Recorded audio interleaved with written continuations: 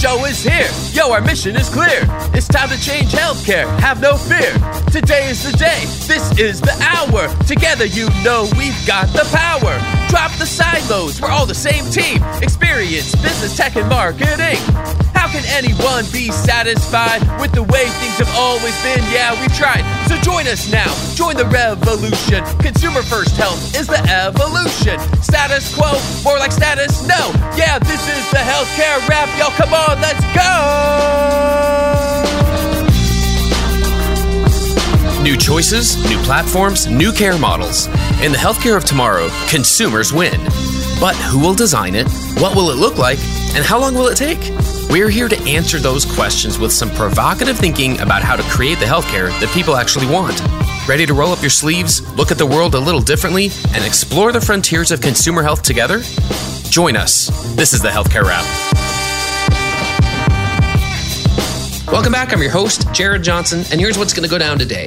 We have the flavor of the week about Best Buy and Atrium Health's new hospital at home partnership. Is health at home having a moment, and should we be waiting for innovators to fail?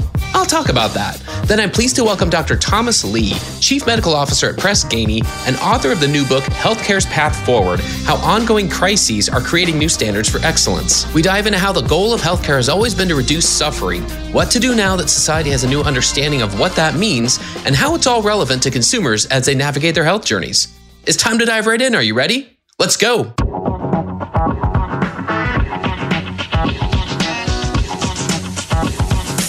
Flavor of the week. Have you heard? Healthcare is moving to the home.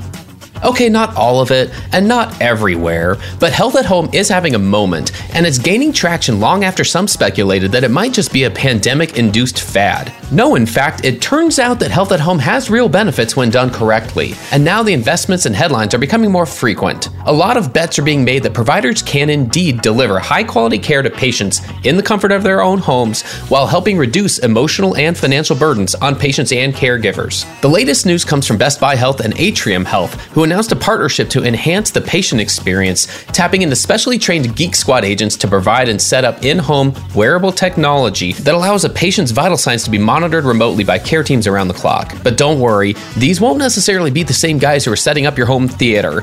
Deborah DeSanzo, president of Best Buy Health, said that they will be Geek Squad agents specially trained in health to deliver specific services in the home. Atrium Health now has the largest hospital at home program in the country, capable of caring for such conditions as heart failure, COPD, pneumonia, asthma, and other medical and post-op conditions using wearable technology, virtual visits with providers, and twice daily home visits from community paramedics. We've mentioned this before, but given the choice, wouldn't a pretty substantial number of patients prefer to be treated at home? I believe many healthcare organizations are still underestimating the patient population that could be treated successfully outside the walls of their institutions. Now, don't get me wrong, I'm not saying that everyone's business models are set up to benefit by that fact yet. Surely a big part of the resistance is the lack of desire by care teams to have to learn a new workflow and to accommodate even more change than what they've already experienced in the last few years. And if we can't find doctors and nurses to staff hospital beds, rare will we find people to staff actual beds. But that's one reason I'm interested in this partnership. The process of training and delivering and setting up equipment is important here. So rather than pull clinicians out of the environment where they're needed most, why not partner with a market-leading team that's already trained in setting up tech in the home? I also think this partnership will clear the way for more health systems to view partnerships with retailers as a path forward,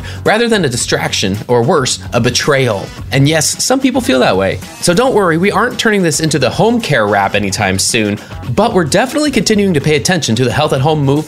At this point, I'm mostly seeing positive signals, but I think you know by now that I don't sit around waiting for innovators to fail. I find reasons to cheer for them. After all, you never know who might make sense for you to partner with next. Let's all find more reasons to encourage innovation in and out of the hospital walls. That's another way that we'll build the healthcare of tomorrow.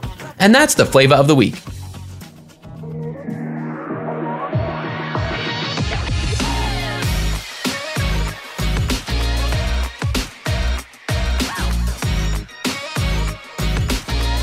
The flow. All right, everyone, let's get back into the flow. Give it up for Dr. Thomas Lee. Dr. Lee is the Chief Medical Officer at Press Ganey, and he's the author of a new book. It's called Healthcare's Path Forward, How Ongoing Crises Are Creating New Standards for Excellence. We're going to dive into that and everything about what that means and why Dr. Lee wrote it and what he hopes the industry can get out of it. But first and foremost, welcome, Dr. Lee, to the Healthcare Wrap. Well, thanks so much. Thanks for having me. Let's start with a quick summary of your background. Fill in some blanks for us in your bio. What did we miss? What else would you like our listeners to know about you and your background? Well, I am an internist and cardiologist, and I still practice, 1 day a week at Brigham and Women's Hospital in Boston. I've also been an editor and researcher. I'm the editor-in-chief for NEJM Catalyst, the New England Journal of Medicine spinoff focusing on healthcare delivery. But my main job is Chief Medical Officer for Press Ganey. And in those two roles of the Catalyst role and the CMO Press Ganey, I run around the country a lot. I see a lot of organizations, and I've got a pretty good feel for what we're going through. And the book is my attempt to lay out a path forward.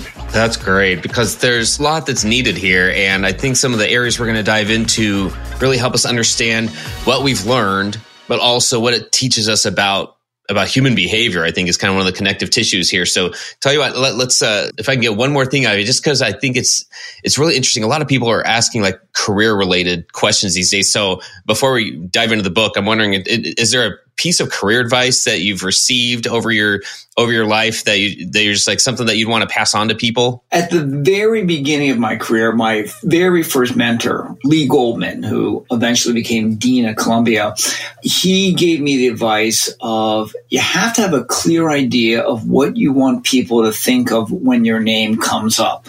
We didn't use the word brand back then. That's kind of what we were talking about. And his advice was that what they should think of is the problem you're trying to solve and how passionate you are about that problem and how good your work is on that problem. He made the point that, you don't want them to think about how funny you are or even how smart you are, because, those are the condiments. The main course is the problem you're trying to solve. And that problem can change with time, but at any given moment, that should be the focus, and it should be clear in your mind so you can make it clear in the minds of other people. Oh, I like that, because we all need a lot of clarity these days. I feel like focusing is one of the hardest things to do. So with everything coming at us, all the information and everything we see and scroll through, quite frankly, it's a great piece of advice. So thanks for sharing that.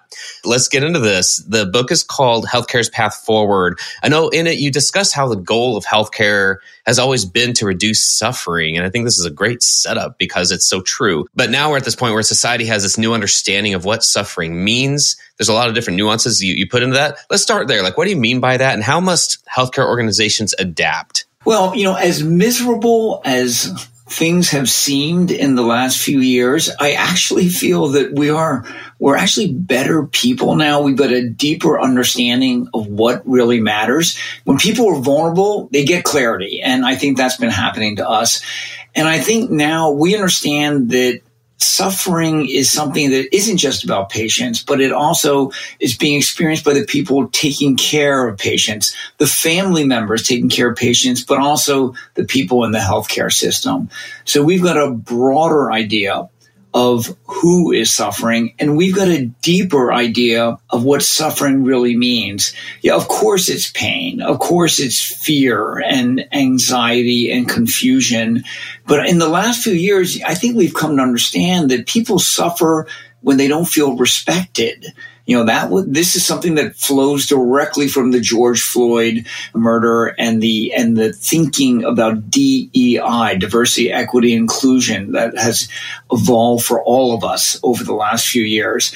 If people don't feel respected, they can't feel good about the work they're doing or about the care that they're receiving. So respect is something that we're thinking about much more clearly now.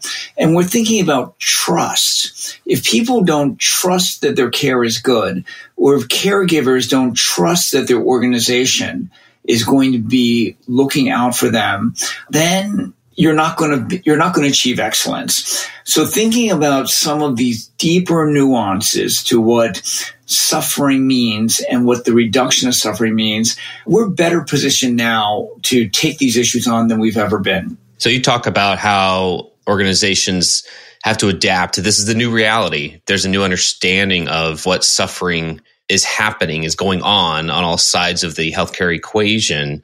What are some of those ways that you talk about adapting, and how do we take some steps forward there? Well, in the book, I try to lay out the longer term problems that we have to take on that are not going away with the end of the pandemic. The pandemic is still puttering along, but we can see that life is never going back. And so we have to recognize there are long-term challenges.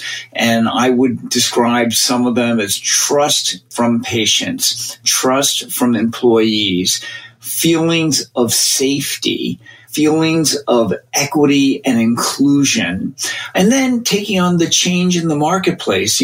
People are more wired now, and consumerism has really gone into a new gear. And so recognizing that there are these long-term challenges, healthcare organizations have to respond. They can't just assume that business as usual is going to help them take on these qualitatively greater challenges that are never going away. Well, I like that. You're bringing in the consumer's point of view here, right? That's where we tend to focus, and the lens we look at a lot of things through here on this show, because you're referring to that phenomenon of people not being respected or feeling respected, right? And so from the consumer's point of view, the one who is either actively being treated as a patient, or they may need that in the future, or it's already happened, so pre or post care, all of those points, it could easily feel like somebody's time, for instance, isn't being respected. I think it's a different feeling of not being respected in my mind, but that can absolutely play into how people feel about the care they receive. And that all kind of rolls up into whether they seek care again the next time, even if they need it. And so there are just so many nuances within a consumer's health journey. What other themes from your book are relevant to that point of view, like to consumers as they attempt to navigate their health journeys? What other themes from your book are relevant there? Well, I think you are hitting on some really important ones. And that is that the respect that consumers feel, and are there efforts being made to build their trust? Those two, for example, which you just brought up, they're hugely important, and they are a major departure from business as usual. If I were to describe business as usual as it was, let's say 10, 20 years ago, there were lots of doctors like me who thought it was all about how wonderful we were, and that everything else might be terrible. But if they got in front of me and I was wonderful, that's all that really mattered. And so the pressure was on me to be wonderful. I think it's still important that doctors and nurses and others try to be wonderful, but we know that's not the whole story anymore.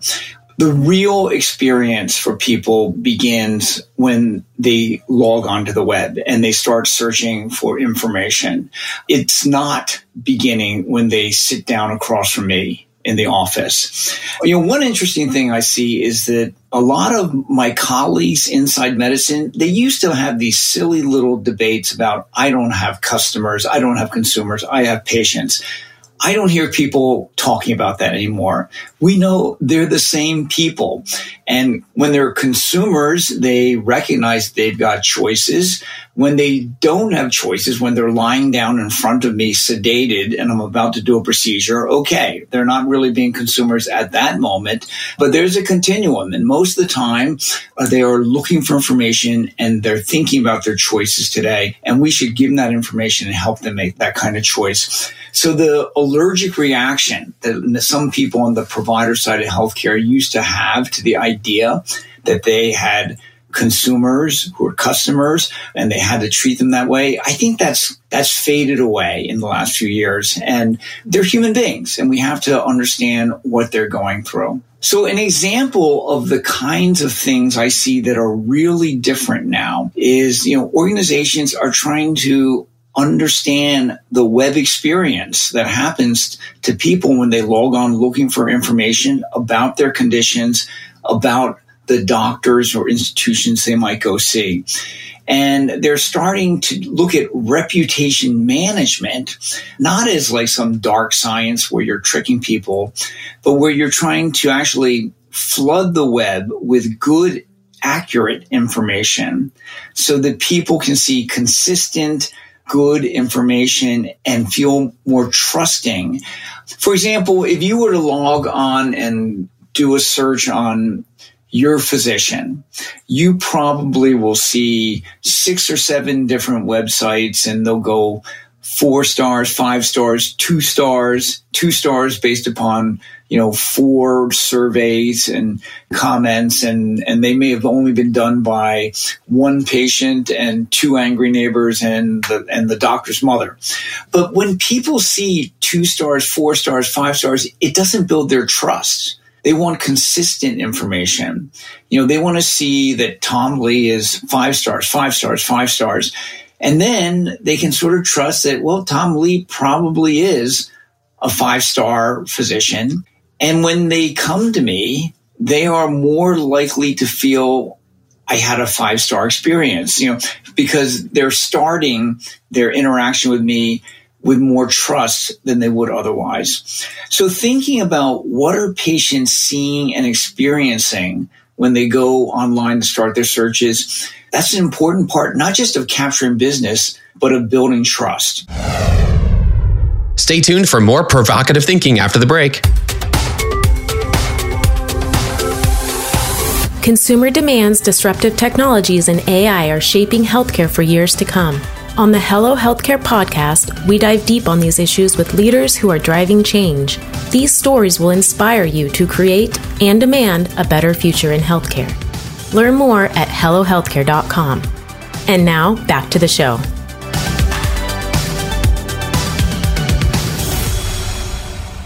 I love that part. Trust is always a part of the equation. I see different iterations of the equation of addressing consumers' needs, and trust is always a big part of it. So I'm glad you mentioned that. I can tell you it's interesting putting out content about consumers' needs in healthcare, which I've been doing for a few years now, because I still get pushback sometimes, and I think it's just one of those pieces where like there are words that we're still not used to seeing, or the way that things are phrased, we're just not quite used to hearing still in the industry. And one example is when I talk about designing around consumers' needs in healthcare, and let's make the transaction, there are transactional parts of the experience. Let's make those easier. I still get pushback a lot saying, well, you can't do any of that if it makes anything harder for the provider. And I'm thinking, exactly, they're not mutually exclusive here. I want to do both. Let's not do that at anyone's expense. Let's not make things easier and make it harder for somebody else. Like, that's not the automatic thing that happens when you make it easier on one side of the equation. The goal is to make it easier on both sides. And so anything as simple as making it easy to schedule, or the example you were giving, or just reviewing customer ratings and reviews of different providers. Let's make those parts easier. And I feel like it's hopefully the next evolution of the entire conversation around consumer-driven innovation in healthcare that we can get to. And I think we are in parts, but we still get pushback when we start going this direction in our conversation. I don't know, like, are you seeing the same thing? I think that pushback is going away, or it should go away. And when you get that pushback, you can steer them to me, because I think what our data show at Press Ganey very, very clearly is that when consumers/patients, which is to say any normal human being, when they have friction in their process of care, they cannot help but think, do these people care about me? And if they can't get this right, what else might they be screwing up? Like, if they can't answer their phone, if the information on the website is inaccurate, if they can't get an appointment in, a reasonable period of time, patients lose their trust, as they should. In the old days, when medicine was simpler, okay, maybe all that really mattered was what happened when they were sitting across from me. But today, I think everyone knows that medicine is much more complex, and it takes systems to take care of people. And when the systems aren't working, naturally, people lose their trust. So recognizing that friction and reducing it is a hugely important part of our work in healthcare forever. It really is so important to phrase it that way. I appreciate that. I feel like, I love this, this thought of a patient or consumer, even before their care, reviewing ratings and online information about a provider, their profile, because it really does fuel so much of their decision. And one thing I've learned is that people will associate the name on that profile might be Dr. Lee, but the person they encounter first isn't going to be Dr. Lee. It's going to be someone else in the office, someone else in the group, someone else at the hospital. And so all those names just get associated with the experience with all those people gets associated with you, Dr. Lee. So it's understanding how all that works together to have a consumer make their choice. And I think we're getting better at that. I really do think we're understanding that part better and what it means and how do we adjust the way that we are presenting things and people out there. It's just an interesting, piece of this puzzle again. Along with that, it seems like there are a lot of ways that every healthcare institution can help consumers along their journey. So knowing now that we're talking a lot more these days about the choices that consumers make that affect their health and wellness long before they're a patient, long before they're actively seen by a clinician, and long after. They're making choices every day. And I say they, it's we. We're in the first person. We're all health consumers. So what have we learned out there about helping consumers make good choices? And I'm curious, if there's any connection between that and the theme of suffering in the book, which I just keep coming back to. I think it's an absolutely fascinating perspective on what's going on these days. Is there anything there that helps us understand how to help consumers make good choices? I think there are. And I would say here are the three key words that I would throw out there for you, Jared. And then they are transparency, simplicity, and consistency. And I think, I would say 5-7 years ago, I did understand that transparency was a good thing, an inherently good thing, even if it's painful and scary for healthcare providers. They're always worried that the consumers won't be sophisticated enough to understand the data. But the more you show, the better. It's an important basic step in building trust. So just, sharing pictures of the doctors and so on, and sharing the comments from patients. This is the kind of step that helps build trust. It's respecting that people can make their own judgments and giving them information. So transparency is number one. Now, what I didn't understand until the last couple of years is simplicity and consistency. And there's a relationship between them. But basically, everyone on the consumer side, on the patient side, on the caregiver side, everyone is overwhelmed these days by complexity. And we've got to make life simpler, even if it means giving up some of the variation. I can tell you that, I work at Brigham Women's Hospital and, Mass General Brigham Healthcare System, all the different orthopedic groups, for example, want to have their own web pages with their own special designs, but that stinks for consumers. Going to web pages and not knowing your way around, we all know that stinks. So giving people the same simple approaches and then having them be consistent so they're not feeling lost when they go to a new website, but it feels like you've been there before. Those two things are very, very important to characterize our interactions between systems and human beings, whether they're patients/consumers or parts of the workforce. Outstanding. That gives us a great roadmap. It gives us just like a north, a true north here, if you will, to reach for. And keeping those terms, transparency, simplicity, and consistency, keeping it that simple in what we're aiming for just gives us such a clear destination. I love that thought. And any other guidelines you see for balancing consumers' needs and clinicians' needs? Are there better ways to design experiences that don't add burdens to clinicians? When you think about why have we ended up with a system that is so confusing for people, I would say there are two forces, one good one not so good. The good force is unbelievable medical progress over the last 10, 20, 30 years. It's incredible how much more we can do for patients today. And the flip side of that coin is that, oh my gosh, you have to have a whole lot of people working together, and they're still figuring out how to work together to meet people's needs. So part of the complexity is it comes from something great, medical progress, and I hope we never stop. There's no question the complexity, it creates confusion out there for caregivers as well as patients. The not so good force is the fee-for-service system, where so much of the interactions people have with offices, with institutions, it's around collecting money and making sure that the money gets collected accurately and as much money as possible, of course, everyone, and that is distracting, and it does not simplify life for either caregivers or for patients. But, the chief financial officers have always had a lot of influence on what systems prioritize, but recognizing that we have to mute that issue and it's a crisis of what humans are going through, patients and caregivers. We have to put them first. If we do anything that makes the life of either of them more complex, we have to really think hard about whether we want to do that or whether there's another way to accomplish the goal.